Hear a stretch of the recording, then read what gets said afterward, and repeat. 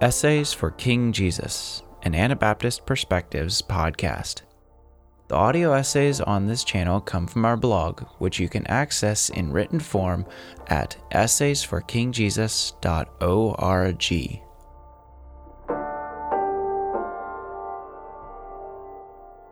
Why Work? Work as Knowing. Written by Marlin Sommers. Narrated by Benjamin Good. Why do we need to work? The quick and correct answer is that we work to provide for our needs and for other people's needs. Work is a means to meeting our needs, but it is not merely a means. It is part of our relationship with God and part of how we know God and His creation. Work is not a necessary evil. God designed the world to require intelligent and intense labor. God could have arranged things so He wouldn't need to work. He didn't. Fallenness makes work more frustrating, but work is in our original mandate. God put humanity in the Garden of Eden to work it and keep it. We cooperate with God to meet our needs.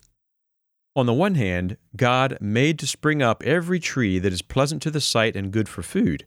His creation supplies our needs. On the other hand, God saw fit to allow us a role in His provision. This role is work, the intelligent human effort that tends creation and creatively supplies our needs and wants. The question, why work, has multiple answers. For one thing, Scripture speaks of work as doing good. We do not just receive good things, we produce good things. God made goods by creating. We get to make goods by working with His creation. We are assured that God values our work, whether we are exploited as slaves, well paid, or working to care for our families. We work as servants of God and anticipate our reward from Him. For more on this, see my essay, What We Learn from New Testament Advice to Slaves. In this current essay, I focus on a different reason why work is good. Work is a way of knowing God's creation, other humans, humans' creation, and ultimately God. This claim may strike us strange if we think that knowing and doing are opposites, if we think that work is unintelligent and that knowing is impractical. On the contrary, I believe that knowing is relational and that work is one way of engaging in relationship with both God and creation. Knowing and participating with. To speak this way of knowing may strike us strange. We are used to thinking of knowledge as beliefs which are true and which we have good reason to believe. It makes sense to say that we know that the board is white pine, or that the saw blade is dull. But we don't normally speak of knowing pine boards or knowing dull saw blades. However, we do talk about knowing God or about knowing people. Knowing God is more than just knowing that God is omnipotent, that God hates sin, etc. These descriptions of God are important, but knowing God can't be reduced to knowing descriptions of God. The same is true for other human beings. Knowing anything is more than just knowing descriptions of it. One important way of knowing is through participating with the known. The knower takes part in some activity or process in which the known also plays a part. We may participate with other people in work, play, or simply in conversation. These are joint activities where what we do and say is shaped by the particular person we are interacting with. To really get to know a person, we have to do something with them. Obviously, to know God in a full sense, we also have to interact with Him. I believe the same pattern applies to knowing creation. We can in fact participate with that white pine board and that dull saw blade when we try to cut the board. Work can give us a whole range of ways of participating with boards and tools. We cut, we drill, we sand, we stain. Hard, soft, and dull become things we know, not just as adjectives in our mind, but as realities in our hands. I explore a philosophy of knowing in my essay, What is Knowledge? Epistemology Across My Life, an essay that includes references to various thinkers who have helped me understand knowing, as well as to the more detailed work in my dissertation. What I want to do in the current essay is delve into specific ways we can know creation, people's creations, and other people through work. I focus on what I term craft, skilled physical work that involves some scope and variety. Knowing creation. Farming is perhaps the most direct way to know the natural world through work. We must figure out how and where to create the conditions for the right plants and animals to flourish. Some tending seems straightforward: suppress other plant growth around vegetables, keep animals fed and watered. But things don't go as planned. Maintaining conditions that allow plants and animals to flourish forces us to pay attention to their needs. Farming also involves geography, considerations of soils, water flow, shade, and hills and valleys. Of course, lots of other jobs involve the natural world directly: building, mining, forestry, fishing. The list could go on. But even when we are not working with raw nature, we still work with creation.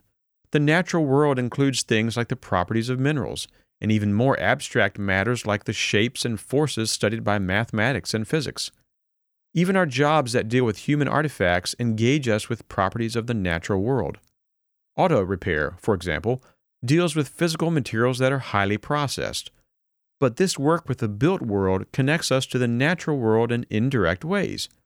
The mechanic deals with things like force, shape, distance, hardness, etc., in very concrete and embodied ways. Knowing creation's creation.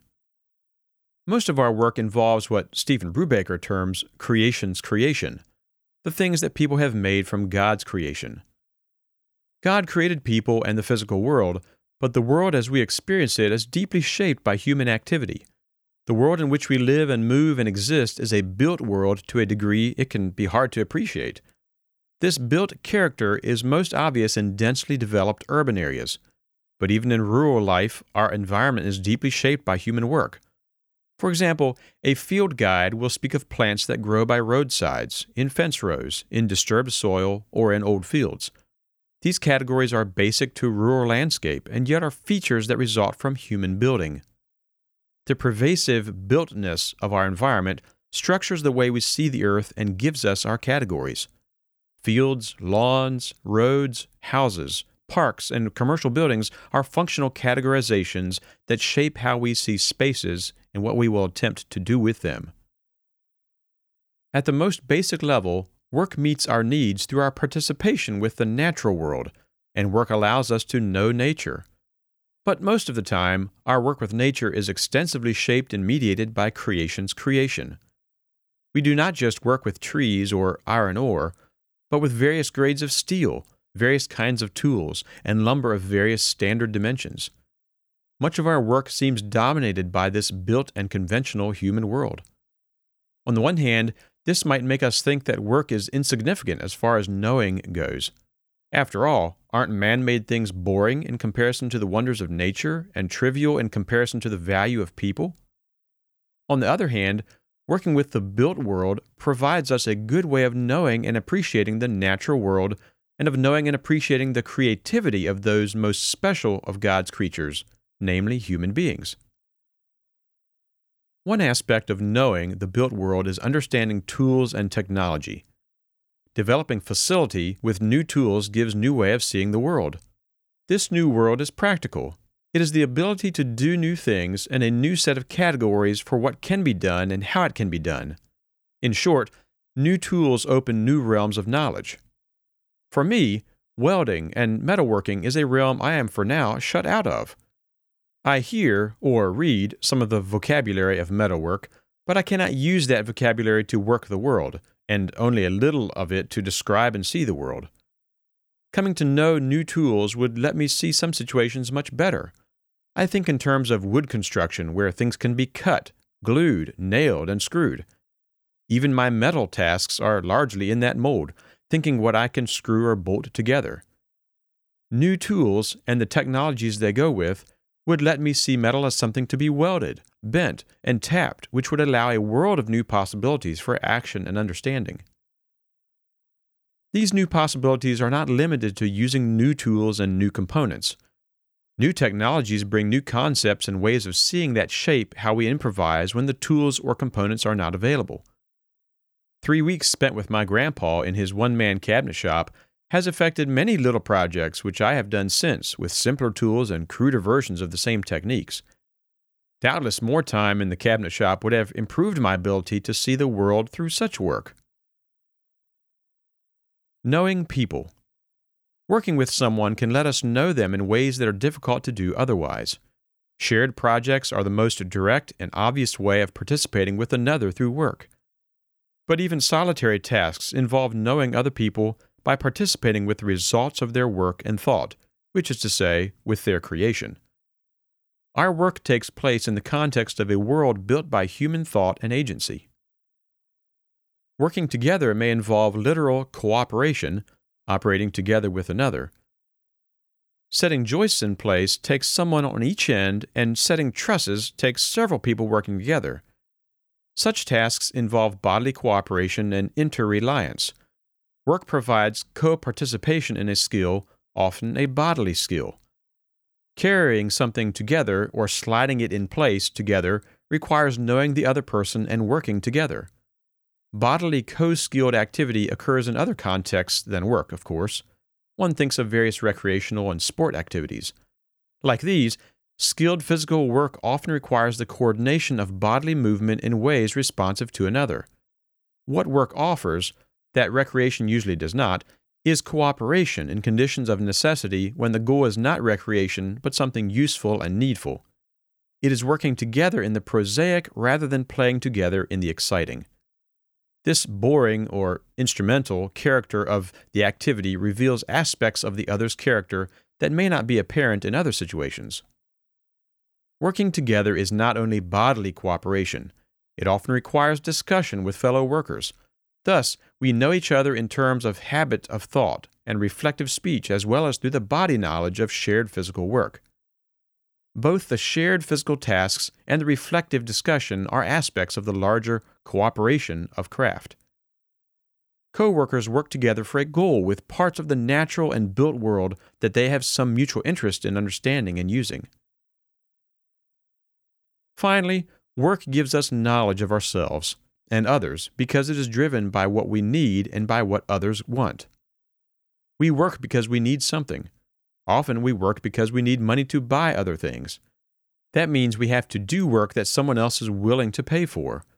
We need to do things they want done, which in turn gives us a clear view of what matters to them. Active, intelligent, and relational work. What does all this mean for us? We know things through working with them? So what? Personally, this excites me because knowing and doing do not stand in opposition. It is tempting to separate those who want to know things from those who want to do things. Both groups look down on the other. On the other hand, we should see activity as key to knowing. Work is not the only knowledge we need, but it fills a key role.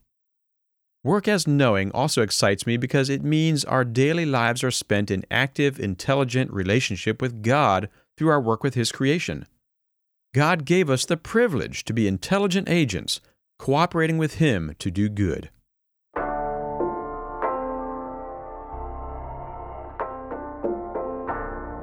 Marlin and Meredith live with their 5 precious children in southeast Tennessee. Marlin has been trained in philosophy and carpentry and enjoys pushing into other areas, such as mechanics and biblical Greek. Marlin works at Kingdom Channels and Anabaptist Perspectives in finance, communications, and other roles that are harder to describe. He is slowly endeavoring to put his public brain on his website, marlin.work. Thank you for listening to this episode of Essays for King Jesus by Anabaptist Perspectives. For more media resources or to support our work, visit essaysforkingjesus.org or anabaptistperspectives.org.